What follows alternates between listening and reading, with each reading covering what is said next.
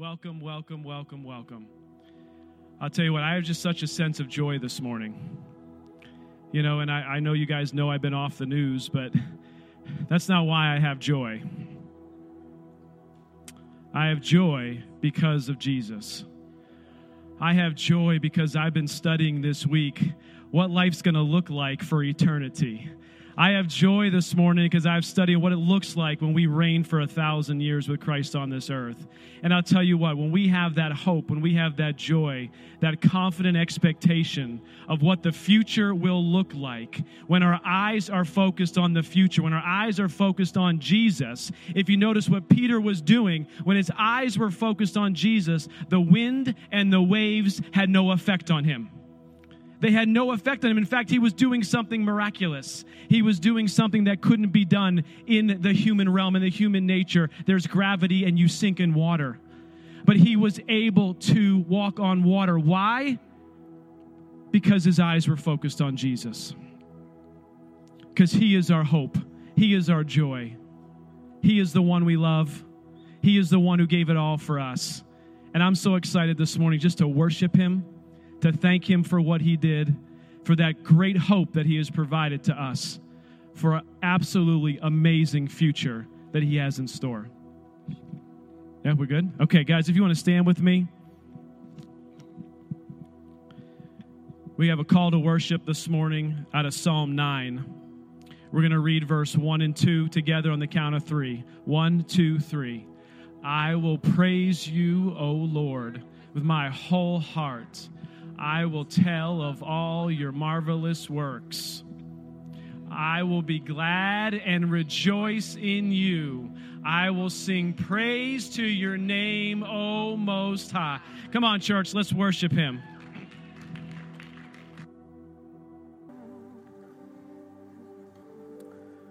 When I walked in this morning, actually when somebody walked in, I was walking through the lobby. And I won't mention her name because I don't want to embarrass her. She gave this to me. She said, Pastor Jason, I just want you to have this. And when I looked at it, so much joy rose up in my heart. So much hope rose up in my heart. Because you see, Jesus is no longer on the cross. And he's no longer in the grave. Church, come on. Come on, church. He's no longer on the cross, and he's no longer in the grave, but he's seated at the right hand of the Father, interceding for us. And he will come again, and he will return for his church, for his people. And it's just such a good reminder, such a good reminder. So thank you, young lady. I won't mention your name. I won't want to embarrass her. But she was led of the Lord to do that, and it blessed me. It blessed me, and I hope that that blessed you as well. It's such a good example of doing the work that God has put in front of us to do. It was the work of a little girl. The Holy Spirit moved upon her. You know, Mom, can I give this to Pastor Jason? Or Grandma, can I give this to Pastor Jason? And it's something so small, but the effect is what it was. You know what I mean? That now it's ministering out. And he can use anyone. And he can use anything. And sometimes we look at our lives and all we see is limitations. But the cross of Jesus, the empty tomb. And our prayer this morning, before we started church, we get together and we pray. And it really was a lifting of the burdens. There's so much going on in everyone's life. We all have so much individually, but then just as a nation and as a world. But he is the lifter of our burdens. And you do this great exchange where you, and I encourage you to do it verbally. Lord, I lay my burdens down at your feet and I take your yoke. Because the word says that his yoke is easy and his burden is light. Amen. He will only call you he'll call you to obedience to do the thing that's in front of you to do. His word is a lamp unto our feet and a light unto our path. Amen. You know that lamp is for the step right in front of you. Amen, that's right. It's for the step right in front of you. So we're going to come forward and we're going to get our communion elements this morning. And I was thinking a little bit about communion. Today is Maggie May's birthday. She's 3, and we're really excited about her birthday. And, we're celebrating her birthday. But we don't recreate the day of her birth, right? We don't go back in time and recreate the scene because that would be weird and awkward. We celebrate the joy of that day. We celebrate the significance of that day. We celebrate the life that God ordained and began on that day and the work that she'll do for his kingdom. So when we come to the table of the Lord, we are not seeking to recreate anything, but to remember, to refocus, to celebrate. To celebrate, to step into all that was done. All that was done through the sacrifice of his body, the pouring out of his blood. But he was raised up on the 3rd day, conquered death and hell, and opened up the door to eternal life for each and every one of us. So this morning, as you come forward to receive the elements, or back to receive the elements. Oh my gosh, they're not elephants. So sorry. This aisle here is one way. If you're in the back of these 2 sections, you're going to come to the center and head back to the table and then circle back around to your seats. These side sections in the front here, you're going to come down the side aisles and then take your elements and return back to your seats in that way. It's 1 cup, so it's just 1 pickup with the juice on top and the cracker on the bottom. And hold it. And keep a hold of it, and we'll all partake of it together once everyone has been served. All right. Okay.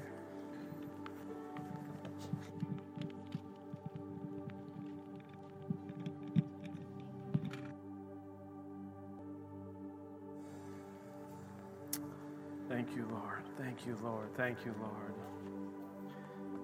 I love how we take communion now. It's because I have this sense of, as people are passing the table, I'm just praying for each and every one of you. And this morning, I just want you to, as we take this communion, as we take these elements, that we would just remember the joy of the Lord is our strength. The joy of the Lord is our strength. We want to take these with a repentant heart, a reflective heart. But this morning, I want to focus so much on a rejoicing heart. I just want to rejoice. I just want to rejoice in what he's done, what he's doing, and what he will and has promised to do in our future. Amen? Amen. Father, we thank you for these communion elements, Lord. We thank you, Lord, for what you've done.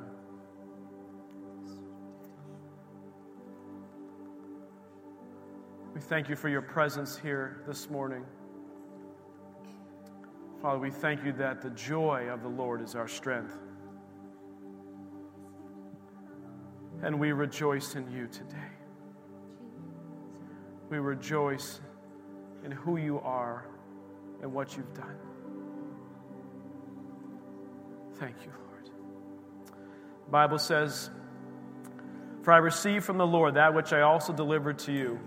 The Lord Jesus, on the same night in which he was betrayed, took bread. We had given thanks, he broke it, and he said, 'Take, eat. This is my body which was broken for you. Do this in remembrance of me.'" Let us partake.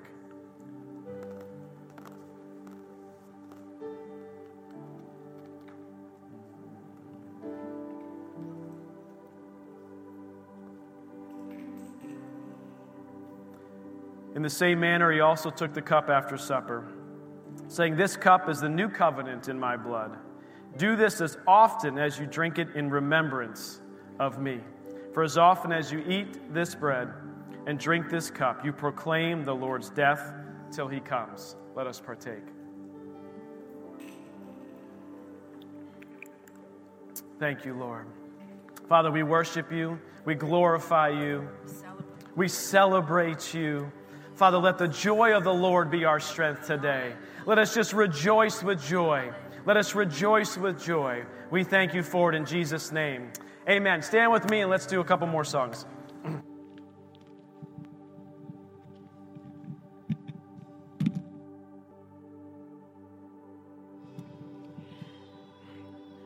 before we move into the final song that we're going to worship, I just feel like God wants to do some ministry. I feel like there's some ministry that needs to happen. A good friend shared with me this scripture in Isaiah. It's in Isaiah 54:14, and actually I'm going to read it. I'm just going to get my phone, which is in my back pocket.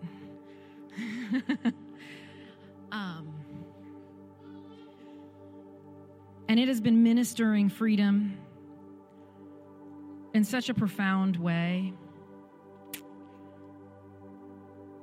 Thank you, Jesus. Father, we worship you. We worship you. We worship you. Hallelujah, Jesus. Praise you, Father. Praise you, Lord. That's not the version I want. Thank you, Jesus. In righteousness you shall be established. You shall be far from oppression, for you shall not fear, and from terror, for it shall not come near you. So how will we be far from oppression? How will we be free from terror and from fear? By being established in righteousness. I am righteous because of the blood of Jesus. And this wonderful woman of God also ministered something that was so, it just kind of sealed it, something that maybe should have been sealed, but it just sealed something in me. And it was that do you know that you are perfect in your spirit? Your spirit is perfect. It can't get better. It is alive unto Christ, and he dwells within you. The Holy Spirit dwells within you. And the more we live in alignment and in connection with the Father, the less we have to police ourselves. And the more we can step out of striving and we can walk in peace. We can rest in him. So this morning, the Lord showed me, I want everyone to bow their heads and close their eyes. I don't want anyone looking around. Jairus, close your eyes, buddy. Ruby, come on, everybody. And right now, if not good enough is something you hear often, I want you to put your hand up, and I want you to put it up high. All the way up. Not good enough. Higher. If not good enough is something that you hear and that you struggle with, put it up. Hallelujah. There are hands up all over this place this morning. It is a lie of the enemy. And right now we stand and we rebuke it in the name of Jesus. Exactly what the Lord wants done is now your other hand goes up high. Put them both up. Put them both up. Hallelujah. Hallelujah. Right now you receive from heaven. It is Jesus. It is Jesus. It is Jesus. When you stand with your arms raised, you are receiving from heaven who he is. You are receiving his righteousness flooding in to your life. You are established in righteousness by the blood of Jesus. And oppression will be far from you. Terror and fear will have no place in you any longer. In Jesus' name. In Jesus' name. You can put your hands down. Hallelujah. Father, we love you. Father, I thank you that you, in your presence, is here with us this morning to minister truth, to minister the knowledge of your word, to bring freedom. And whom the Son sets free is free indeed, indeed, indeed. Thank you, Jesus. Thank you, Jesus. I want to tell you something. I went through a season of my life. I was 28 years old, and I entered into this season and actually started when I was 26, and it was just a real striving. I just wanted to be a good girl. I just wanted to be good. And I just was working so hard at it. And it just wasn't working because I would just fail and fail.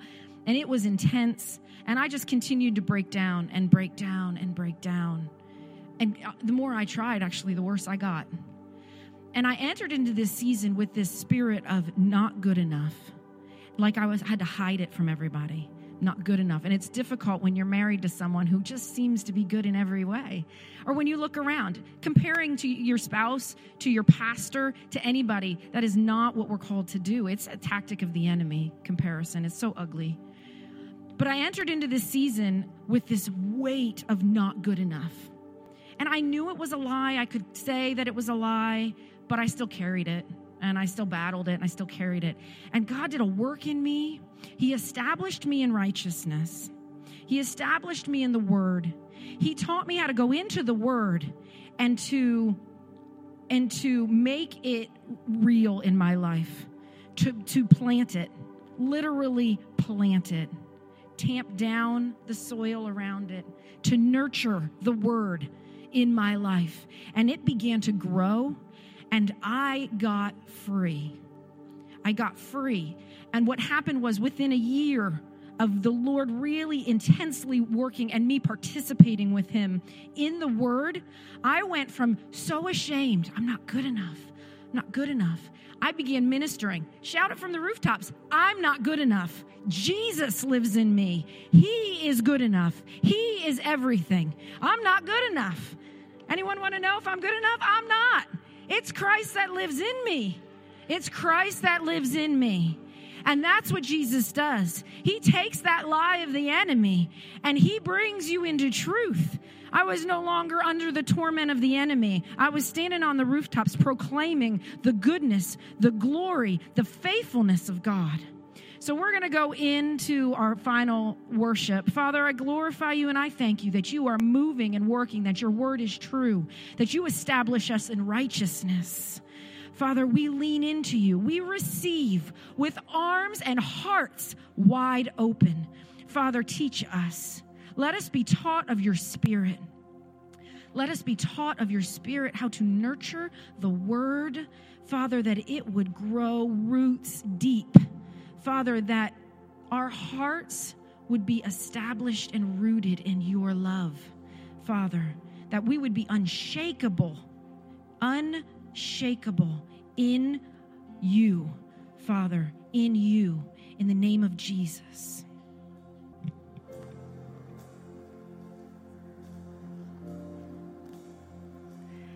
I want to encourage you today as we move into the Word, receiving the Word. I've got this whole landscaping thing going on because it's so good, planting the Word and nurturing it in our lives. We just got new landscaping, and I'm so excited about it. And Randy Ruth came and just did something beautiful at our house, but it was messy. There was the machine, like the mini excavator, and it came and it ripped roots. It broke things, and it was a messy business going on around our house. But he had a plan. He knew where he was headed. He had a roadmap, sort of as to what he was going to do. And I just think the word must be planted and it must be tended. It has to be nurtured so that it can take root and grow and be effective in our lives, so that we can be transformed into the likeness of Christ, so that our minds can be renewed. And the Lord just gave me this beautiful picture as we were worshiping. My garden is hidden and protected. And we have some new trees, and one of them is on a corner, and it really takes the wind. And it is the skinniest little thing. And we went out and we reinforced it. We staked it in the ground so that it could resist the wind. But then there's another little tree, actually that's even skinnier, but it's protected by a massive hemlock, and it's not even moving. The wind is whipping, and that tree is protected. And the Lord gave me this picture. My garden is actually protected in the shade of his garden, because that's how God intended this to be. And your your spiritual walk in your life is not just your own, 40 acres in the middle of nowhere. We are meant to be in community. And when we nurture the Word of God, it grows tall, and others can come and rest in the shade of the truth and the love that we walk in. We are meant to be that to the world. And I've been in seasons where I have had to duck and cover in the shade of those around me. But I'll tell you what, it feels great to have some shade and some protection to offer others. Grow in the Word. Be mature in the Word, because when the winds come, if any of you have watched videos of Hurricane Laura ripping through, in the Spirit, it's coming. The wind and the waves, the wind will blow, but we will be strong. We will be mighty like oaks, like cedars. We will be planted. We will be rooted. We will not topple. Amen. And people will run to us, and they will see the glory of God. Just want to read a couple of verses out of Psalm 27 as we close out this time of worship. It says, "The Lord is my light and my salvation. Whom shall I fear? The Lord is the strength of my life. Of whom shall I be afraid? When the wicked came against me to eat up my flesh, my enemies and foes, they stumbled and fell.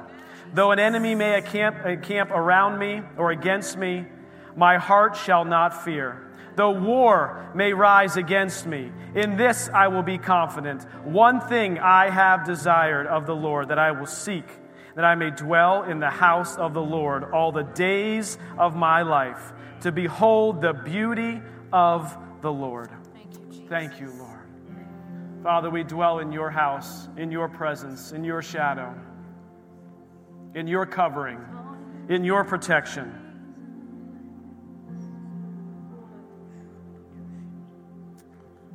Father, we thank you for that.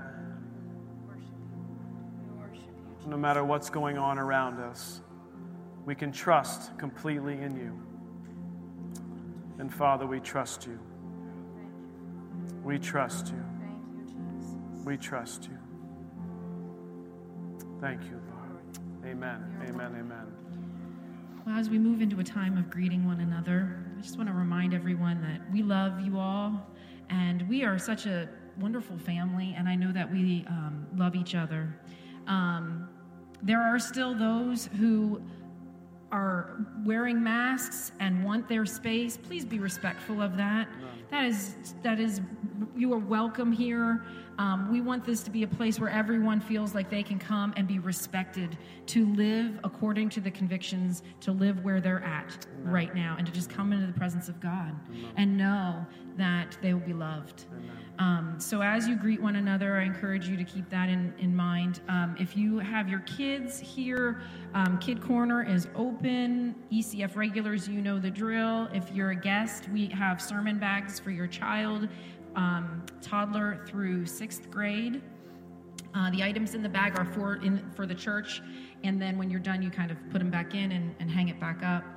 So I invite you to come over to Kid Corner. I'll be over there. Also, up here, we'll have the offering buckets. We are not passing the offering buckets, but if you want to, during greeting time, to bring your offering up, it can come up here. We also have a lockbox on the left of the door back there. And then lastly, again, this week, Pastor Jason is continuing his series on the end times.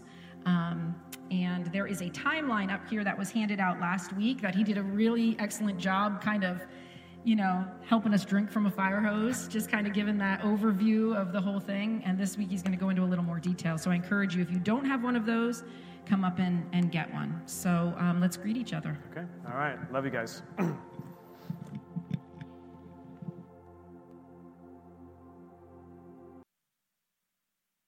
Right. Hello, church. I just have one announcement, and that is to remind you all of the reading plan. There are bookmarks on the back table if you want to participate in reading along as a church. We are starting in the New Testament, and I've already started because I want to start early and pre-check the checks, so that gives me a little wiggle room. So funny.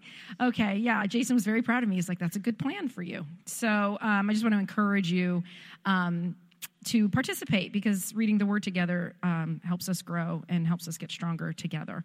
So this is awesome. And then other than that, I just want to welcome guests. We're happy to have you.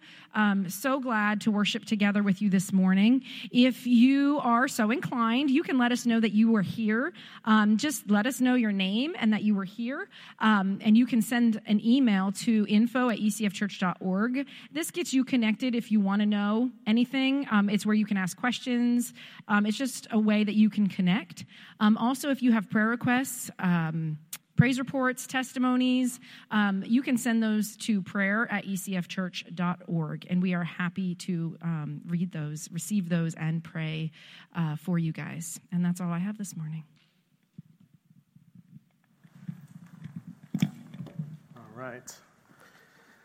Okay, I want to pray over our tithes and offerings before we get started back into our timeline.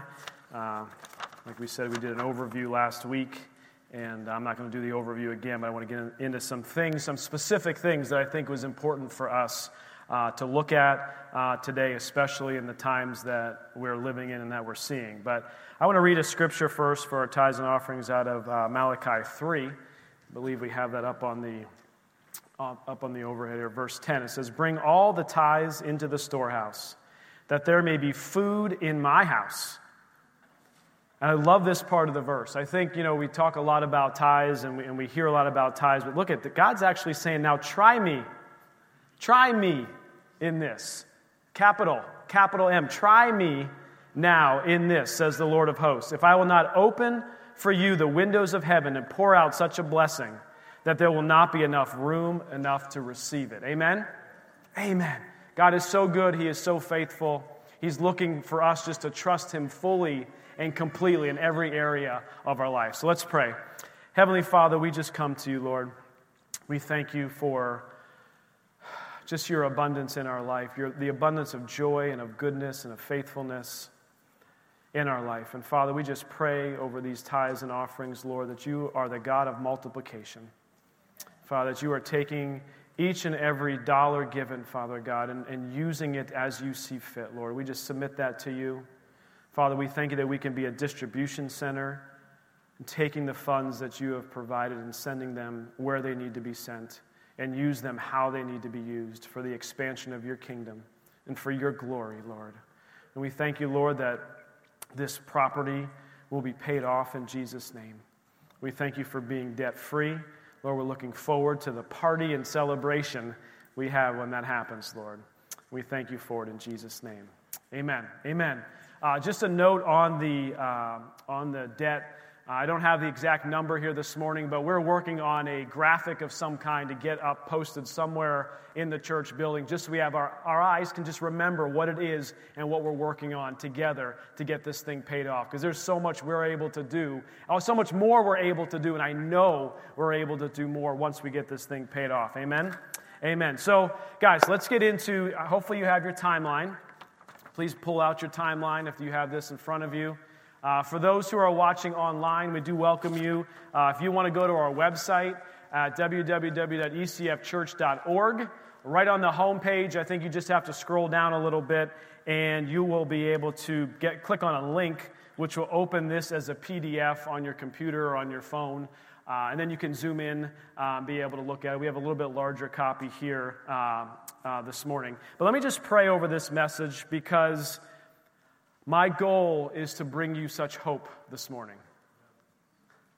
I mean, such hope. I could cry just thinking about it.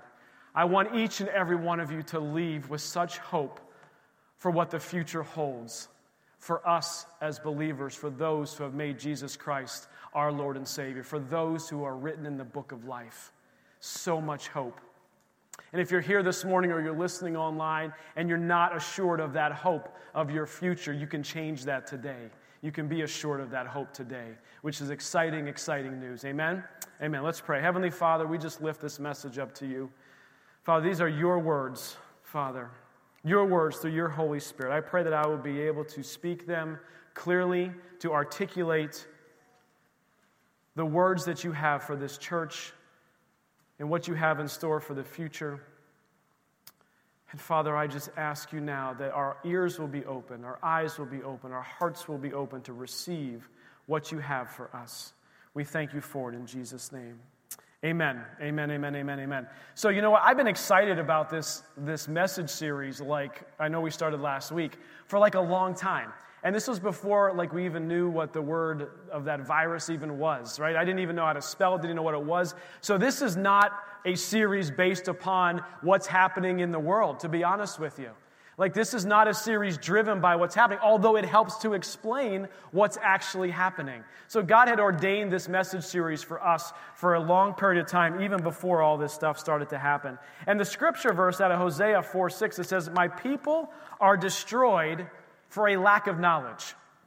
They're destroyed for a lack of knowledge. And I gave the example last week of me doing home improvement projects. And the example last week that I used is when my expectation is at a certain level and reality ends up not being at that same level, I end up getting frustrated. How many of you are in that boat? Come on now, right? When expectations do not equal reality, we get frustrated. And what happens is when I'm doing these projects is, of course, you got to go to Lowe's like 100 different times in order to get the project done. The expectation was once. You're just like, Pastor Jason, why would you expect to only go once? But the other thing what ends up happening is I use what I call brute force. Amen? Who got an amen? I use brute force to fix any problem that's not going correctly during my project in the house. Okay? And so this is where you would say, well, why don't you go and get the right tool? Why not use the hammer? It can put the screw in just as well, right? Right? Why, when something seems like it doesn't fit, why take the time to remove it and go back to the saw and just take a little bit off when you can shove it into place? And then I don't even have to nail it or put a screw in it because it's permanently in there and you can never remove it again. Okay? But what happens is we get frustrated when we're doing things when the expectation doesn't equal reality. And the point of this series is to give you the correct expectation, the correct reality of what is going to begin to happen as we play out these last days. So when you see it happening, you're not like frustrated. And we just said, all this stuff is going on in the news today and all this stuff is happening today. Things are happening. Is any of you any surprised anymore? Because this is the stuff that's going to happen. We have to understand that this stuff is going to happen. So why are we going to spend so much time on it? Why are we going to take weeks to talk about it? You know what? Because Jesus talked about it. Because Paul talked about it. Because Peter talked about it. Because John talked about it. And this entire Bible is the story of God's plan for redemption for mankind. It says who He is and what He's going to go do, and you have to get through the whole book. And this whole end times and what's going to happen is sprinkled through this whole thing. It's sprinkled from Genesis through Isaiah, in Ezekiel, in Daniel, in the prophets, in Matthew, and all through the Pauline epistles, and all the way to Revelation. How can you not talk about it? We have to talk about it. It's a major doctrine that we have to understand and we have to talk about it. The coming of the Messiah and the literal establishment of the kingdom of God on earth is central to the gospel. The establishment of God's kingdom on earth is central to the gospel. When we begin to understand that, we begin to keep our eyes focused on Jesus and the wind and the waves and the storms. They're going to blow. They have been blowing, right? They've been blown long before 2020. And these things begin to happen. And we have to understand them. Revelation 12, verse 11. Grace, I don't know if we have that up there. Revelation 12, verse 11. And it says this. It says, they overcame him by the blood of the Lamb and the word of their testimony. And a lot of us know that verse, right? We overcame them by the blood of the Lamb and the word of our testimony, but we leave out the last part of the verse. And they did not love their lives to the death. They did not love their lives unto death, which means this, is we missed that last part, but it enables us to know what is coming. We will overcome. We will overcome by the blood of the Lamb, by the words of our testimony, but we don't have to fear death. We don't have to fear what's coming at us and what's coming down the road. So the goal of this series is this, ultimately, is not to set a time. I know Pastor joked a couple weeks ago. He had a great message a couple weeks ago. He says, you got to come back and listen to Pastor Jason. But it's not because we're going to set a time. We're not going to put a date on this thing at all. We're not going to point out or call someone the Antichrist. We're not going to say that this timeline that sits in front of you is the absolute only interpretation of end-time scriptures that there ever was, because I can tell you it's not.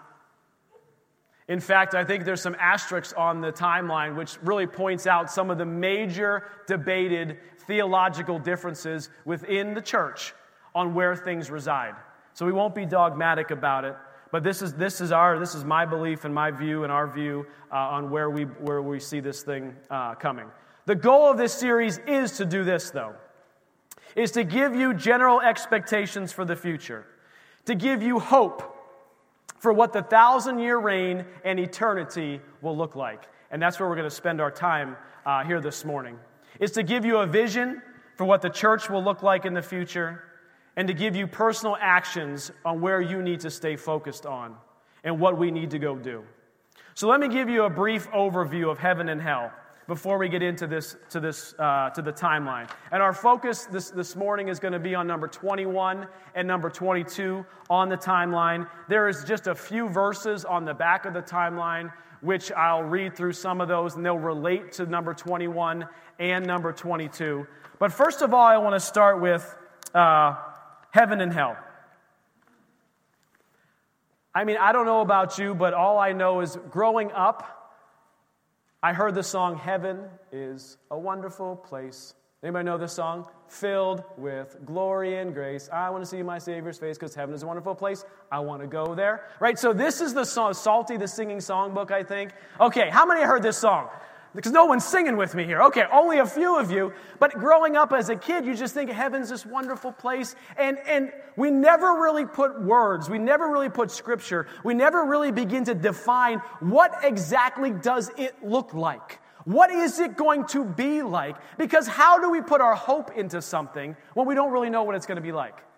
Am I just going to be floating around in the clouds, singing songs for all of eternity? Like, I'm thinking that sounds fun for a little bit. And maybe if you're Sydney and on your worship team, you're like, that sounds exciting. I would love to do that for the rest. But I'm thinking like, eternity doing that?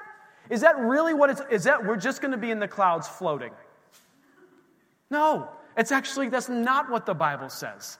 That is not the definition of what is going to happen. So I want to define heaven, I want to define hell, where it is today, and where it's going to be in the future on this timeline, and what does it actually look like? What is occurring in heaven? What is occurring when we're reigning on this earth, which will probably be next week? But what does this begin to look like so we can begin to have a hope of the future? Because what happens is when our eyes are focused on the future and not in the present, what we said earlier today, when our eyes are focused on Jesus, the wind and the waves have a lot less effect on us, do they not? Amen. Okay, so heaven. How many of you know that there are actually 3 heavens at the moment? There are 3 heavens. Let's read out of 2 Corinthians 12, verse 2. It says, I know a man in Christ who 14 years ago, whether in the body I do not know, or whether out of the body I do not know, but God knows, such a one was caught up to the 3rd heaven. Okay, the 3rd heaven. If there are 3 heavens, if you're going to the 3rd heaven, how many know there has to be a heaven 1 and a heaven 2? Right? Make sense?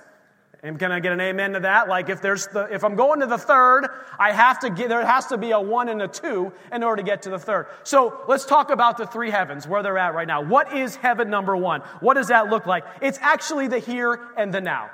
It's actually the earth. It's actually where we are living right now. Both the spiritual realm and the physical realm, which you and I are in, is the 1st heaven. This is where we actually are right now. And I understand it doesn't feel that way. Can I get an amen to that one? This is heaven? Are you kidding me? Like, I don't want anything to do with the other heavens if this is the first. No, listen. When God created the earth, and he created in its perfection, and he created the Garden of Eden. He was creating heaven on earth. He was creating a heaven, and man's fall, man's sin that allowed sin and the enemy to come into this world, begin to take reign, is why this heaven that we currently reside in today looks and acts and is the way that it is. Does that make sense? So we think of this Garden of Eden, this perfection, until sin entered the world. And you say, well, where is Satan in all of this? Where is our enemy?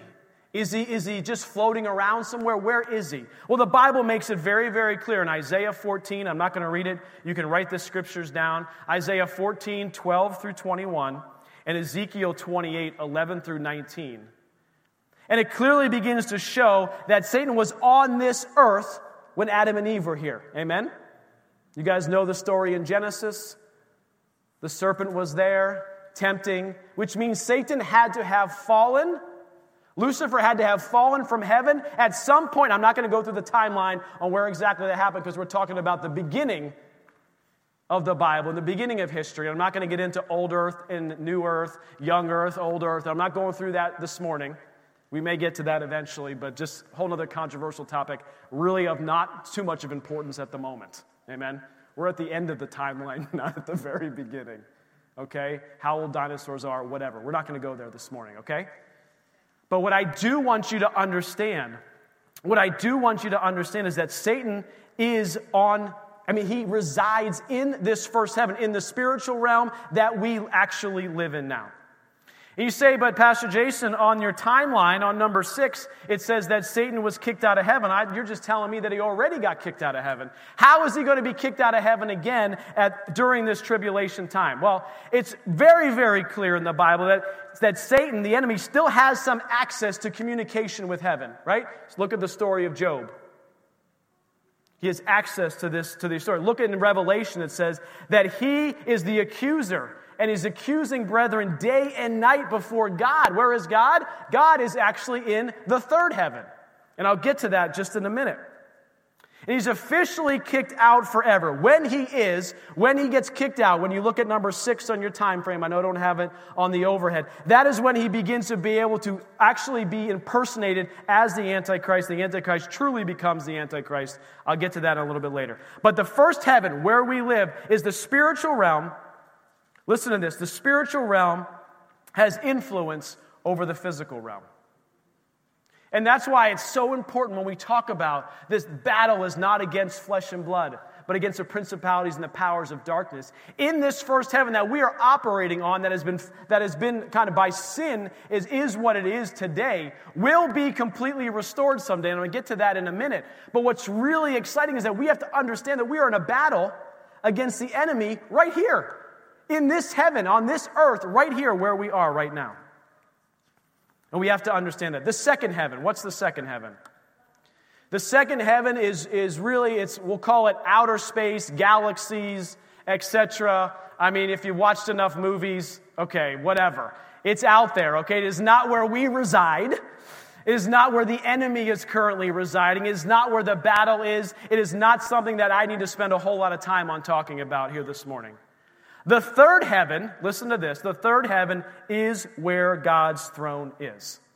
And that heaven, wherever God is, heaven will be. Listen to me, church. Wherever God is where that heaven will be. And eventually, church, that heaven will actually be here on this earth. I mean, come on. What good news is this? This is fantastic news to be able to understand. And you say, okay, so then I start asking questions. Okay, what do people look like in heaven? Come on, how many of you ask this question, right? You begin to say, when a loved one that I have, and they've passed away, and what do they look like? What are they like in heaven? Well, there's a whole lot of evidence in the Bible that talks about either in the Transfiguration experience, in the book of Revelation, where John sees people in heaven, and they look like humans. Okay, so when we die, before this whole timeline plays out, if we die and we go to heaven, because we know Jesus and we're in the book of life, we have a spiritual body in heaven that looks like a physical body. But where that third heaven is, it's not just up in the clouds. Okay, that third heaven, that where God resides, it's not part of this universe. It's not part of this, because our minds can't really totally comprehend this, right? We're thinking in terms of what's right here. But God's in the third heaven it's not something tangible that we have right now, but it will be tangible in the future. And that's what's exciting. So the summary, the first heaven is this atmosphere of this earth. The second heaven is kind of, we'll call it outer space for those fun outer space people that love this stuff, galaxies and stuff. And then the third heaven is where God's throne is. And it's truly outside of what we see as this created universe. This is heaven. Hell, where's hell? Hell, on the flip side, Hades or hell, is somewhere truly in the center of this earth. Don't ask me how that happens or what it is from a spiritual perspective, but what I can tell you is this place is very real. Hell is a real place, and if there's any doctrinal theology teaching that says, well, hell doesn't really exist, I'm not sure which Bible that they're listening or reading or looking at. Because it's very clear, and if you look at Matthew 13:50 says, and cast them into the furnace of fire where there'll be wailing and gnashing of teeth. Hell is a real place. Heaven is a real place. Okay, back to your timeline, if you want to put that timeline up for me.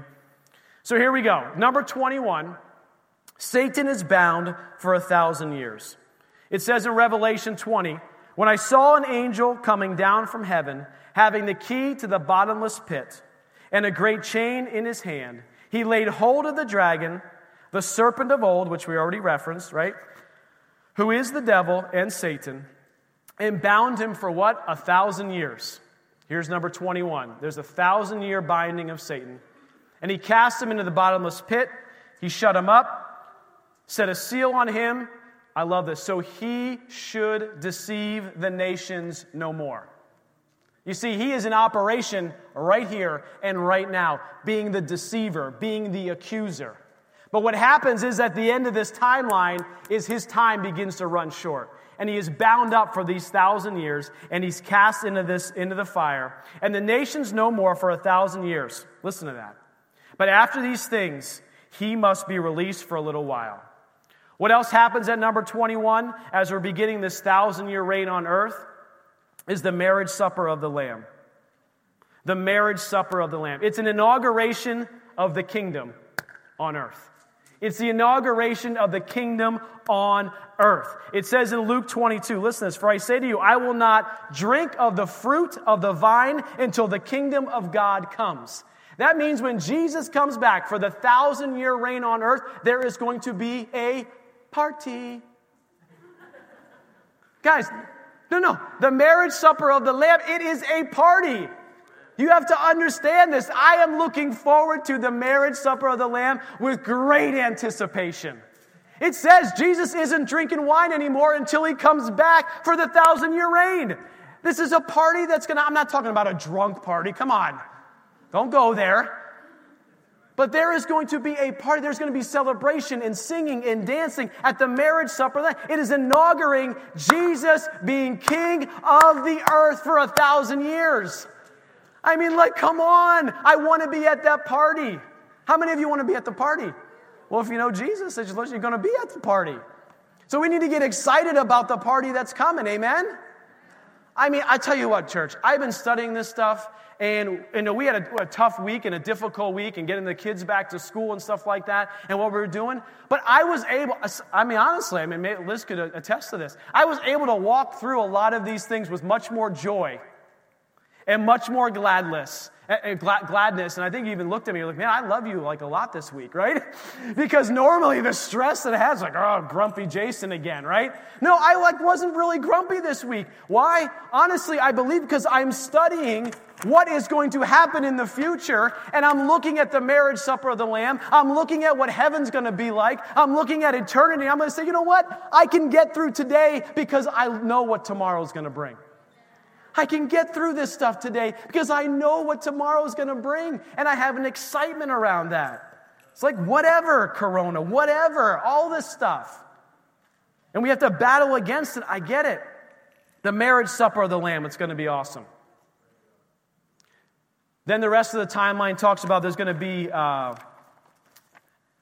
as we get to, there's going to be a cleanup here for these 1,000 years. We're going to do some cleanup. We're going to get a new temple built.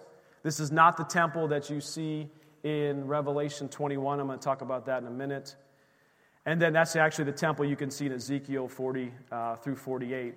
And we're going to enjoy the amazing reality of ruling and reigning with Jesus for 1,000 years on earth. And that's going to be exciting. And I'm going to actually spend a lot of time on that next week. But here's what I want to focus on today. The end of the 1,000 years. Remember I told you, I promised you I'd start at the end and work my way backwards? I had to tell you the 1,000 years. We're going to get to number 22. Number 22 on your timeline says, Satan is released. That's in Revelation 20, verse 7 and 8. He fails, church. He fails in his last-ditch attempt to try to defeat Jesus. He fails. Church, he fails. Come on, church, he fails. He's done. It's over with. And then he's tossed into the lake of the fire forever. No more messing around. No more deception. No more accusation. No more pain. No more sickness. No more trouble. No more anything that comes from him. Because he's done.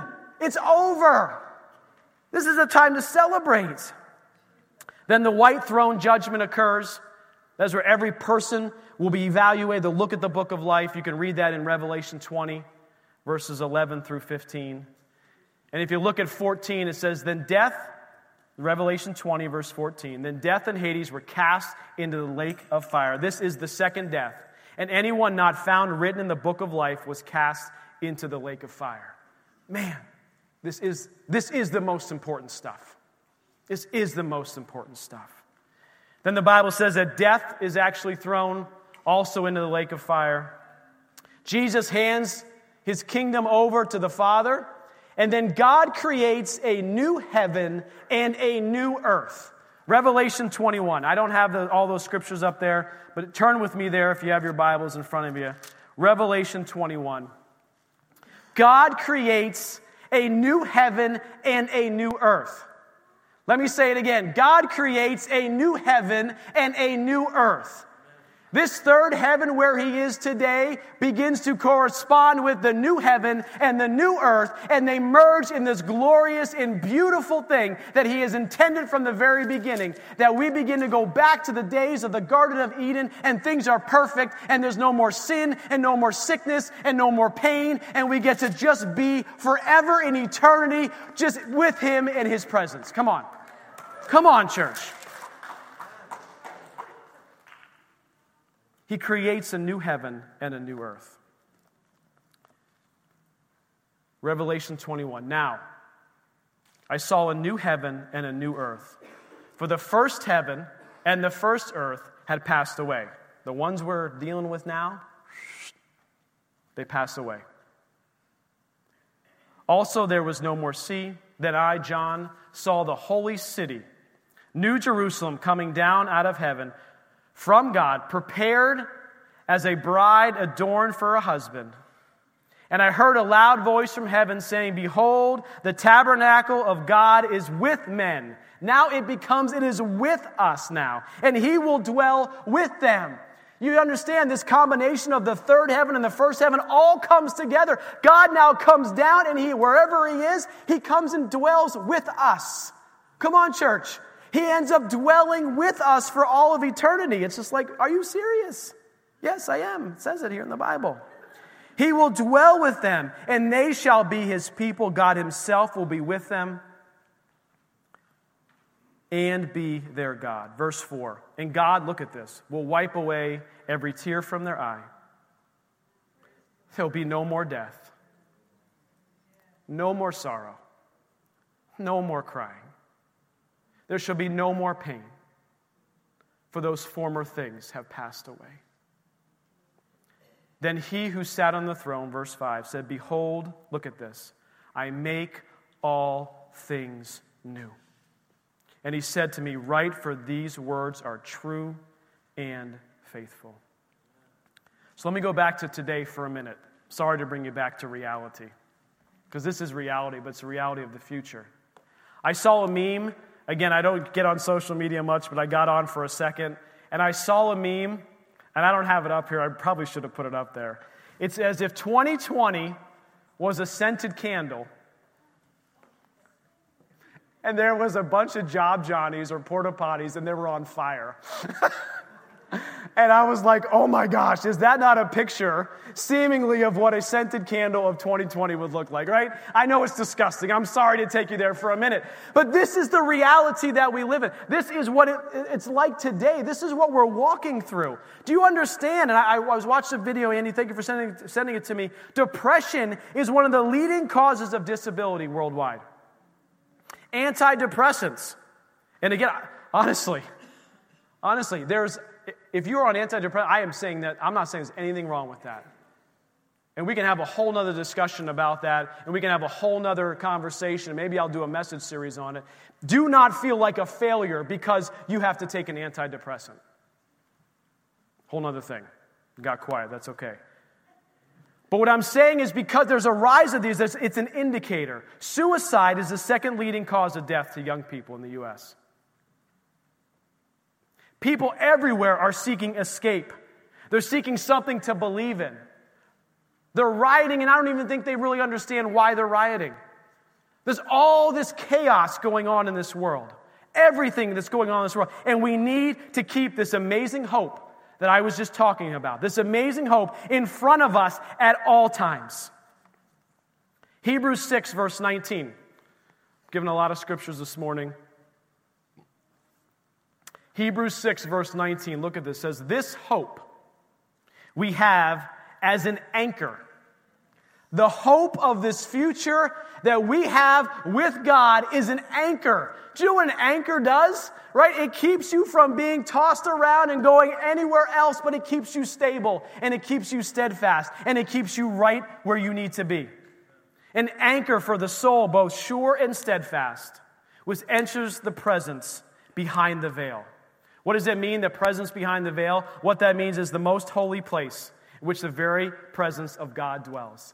The hope, that hope can be our anchor in the most difficult and crazy times. 2020, crazy. I mean, who started this year thinking this is what was going to be? Not to mention 20 means war in the Bible, and if you do 2020, it means a lot of war. But let's not talk about biblical prophecy on numbers at the moment, okay? So let's look at Matthew 19, verse 28 and 29. And Jesus said to them, assuredly I say to you, that in the regeneration where the Son of Man sits on the throne of his glory, thank you, Jesus, you who have followed me will also sit on the 12 thrones, judging the 12 tribes of Israel. And everyone who has left houses, brothers, sisters, fathers, mothers, wife, children, or lands for my name's sake shall what? Shall receive 100-fold and eternal life.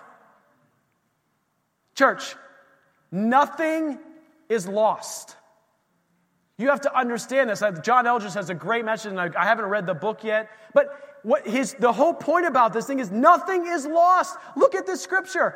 Everything gets redeemed. Everything comes back. The lost loved ones that you miss and that you care about, it all gets redeemed. It comes back. For those who are in the book of life, look at this. Houses. Yes, there's houses when this all goes down. Families, look at this. This is absolutely amazing. Revelation 21, verse 5. I'm going to read it again. And he who sat on the throne said, behold, I make all things new. He makes all things new. So these scriptures that we've lined out, I've called these scriptures, I put like these scriptures that we just looked at equals a hope of restoration that God will make all things new. And what is hope? Hope is an expectation that there's something better coming. Hope is an expectation that there is something better coming. And honestly, it would take quite an amazing thing to happen to make all of this stuff line up. And guess what? Enter Jesus. Enter Jesus. He gave his life for this hope. This hope that is above and beyond. He gave it to us. He makes possible the renewal of all these things. So some of us walk around and think that we've lost everything. Guess what? You haven't. You may have lost it temporarily in this world. But it is, by the Bible and what it says, it will be made new again. So I want to paint a picture for you for a moment. Then we'll have the worship team come back up in just a moment, because I just want to worship him. I just want to worship him and thank him for what he's doing. It's funny, Liz already mentioned the landscaping project that we did this week, or that's been going on. And I see this landscaping project that we did at our house from a little bit different perspective, although it's really the same. What happened is over the course of time, over the course of life, our landscaping got out of control. Yeah, right? It got out of control. Because I didn't have the time, the energy, the effort to daily go out there and pick a weed here and there and to stop this one plant from spreading like crazy. Like, why some of these plants, they just spread everywhere and I can't keep up with it. And what happened is he came and he tore all of that stuff off. And so much is like the end times when all this stuff begins to happen. It all gets ripped away. It all gets torn away. And God comes back and makes all things new. And when I walk out and I see this landscaping, and it is, right now, it is perfect. It is perfect. And to think about it, that when God comes to this earth, when heaven is established on this earth, it is perfect. It is absolute perfection. No more sorrow, no more tears, no more pain. None of it anymore. Perfection. Worship team, if you want to come back up here. The story of the Bible. God made Eden, the garden. We were made in His image. He gives us this earth, and what does He tell us to do? To rule and reign on it. But man fails, but Jesus intervenes. And God restores the earth. And then what is He going to tell us to do again? To reign again on this earth. And the exciting part is that evil, at the end of the day, will be completely, totally destroyed. Nothing is lost, church. Nothing is lost. Those goodbyes that you've said, those things that you feel were lost and stolen, the pain we face in our bodies, we will be made completely whole and completely new. Imagine this. Imagine the best day you've ever had. Right? Some of us have had pretty good days in our life. Imagine the best day that you ever had, repeated over and over and over and over. Right? How many of us go on vacation and we're like, oh, it's the end of vacation? I'm talking about the never-ending vacation, church.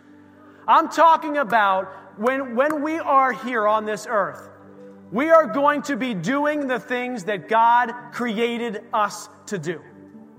Listen to me.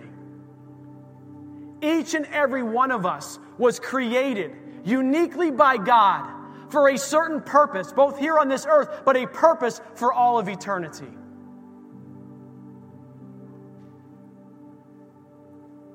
You say, well, what does that mean, Pastor Jason? I thought we were all just singing in the clouds. No. Will there be worship? Absolutely. Will there be creativity? Absolutely. I truly believe the Bible makes it clear. Those who are able to draw will draw. Those who are able to write will write. Those who are able to build will build. Those who are able to create will create. Those who are able to dance will dance. You think, well, how is that possible? Because you will be made perfect as God intended you from the very beginning. And you will be able to do the things. You will be able to do the things that God has always created you to do.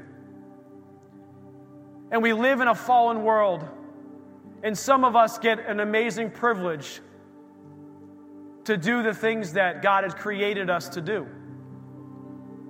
And unfortunately, many of us don't always get that opportunity on this short time frame on earth. But I can tell you there is joy and there is hope, knowing that God, as He created you, will be completely fulfilled in eternity. I'm telling you, if you love to cook, you're going to be able to cook.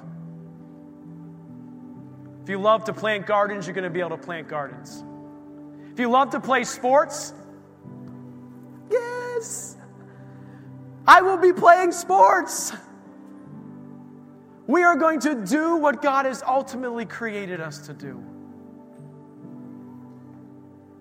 And we have to see the future as God sees it, to see what God has in store for us. And if we can keep our eyes, church, if you can keep our eyes on the end of the timeline, if you can keep yourself focused on this end and know that the joy of the Lord is your strength, and know that eternity is going to come and you are going to be ruling and reigning with Him, and you're going to be able to do the things you've always wanted to go do, and you'll be able to have the never-ending vacation with Him in His presence. You got to be like, amen, sign me up. Let's do this. And then each day, as He tarries, as we wait, if we can just remember the glimpse of what will be. I truly believe, as it did for me this week, you can have joy in the circumstances that are surrounding your life right now. So stand with me. We're going to worship. We're going to do this one song that we've done already. But church, this is the good news. This is the good news, church. This is all part of the gospel message. This is the good news. And if you're here this morning or you're watching online, you say, I don't know if my name is in that book of life. I don't know if my name is there when Jesus opens it to see. Will I be able to experience this for eternity? Then after church is over, we'll have some prayer teams up here. I want you to come up and talk with us. But right now, for those that do know, can we just worship Him? Can we just worship Him for a minute? Can we just celebrate everything that He did, all that He paid for, and keep our eyes focused on the future? Amen? Amen. Let's worship.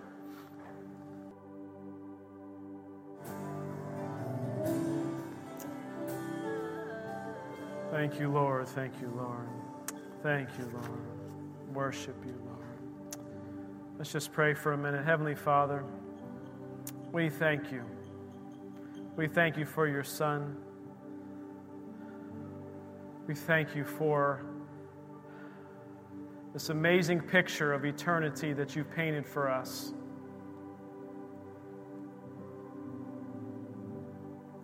And that you've given us the ability to put our hope in that, in you, in your presence forever.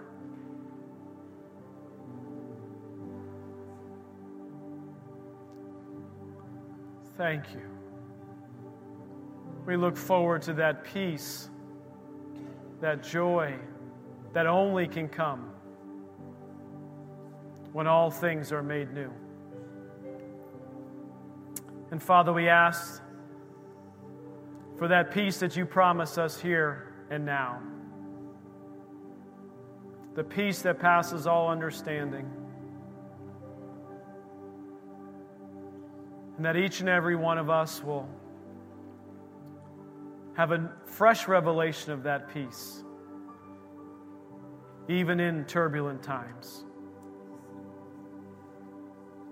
And Father, I ask that we focus our minds and our hearts on you, and that the joy of the Lord will be our strength. The joy of the Lord will be our strength. We thank you for it in Jesus' name. Amen. Prayer teams, if you can come up here. I think there's maybe one or two prayer teams here this morning. I want to read the benediction out of Revelation 22, because why not? Why not we read the end of the book? Amen? Because we talked about the end. It's going to be glorious. It's going to be wonderful. Every one of you. I am so excited. Like, my biggest passion in life is to see people doing what they're called to do. And do you understand that when we're in heaven, when heaven is on earth and everything is made perfect, you all are going to be doing what you've been called to go do. You all are going to be enjoying exactly as God designed you. And man, that is going to be so awesome. So exciting. Revelation 22, verse 20. He who testifies to these things says, surely I am coming quickly. Amen. Even so, come, Lord Jesus. Come, Lord Jesus. Come, Lord Jesus. I know a lot has to happen before that all goes down and before we get there. But if we can keep our eyes over here and our eyes focused on the future and what God has in store, oh my goodness. I believe in verse 21. The last verse in the Bible says this: the grace of our Lord Jesus Christ be with you all. Amen and amen. Amen. You are dismissed. We'll see you next week. We'll do the millennial.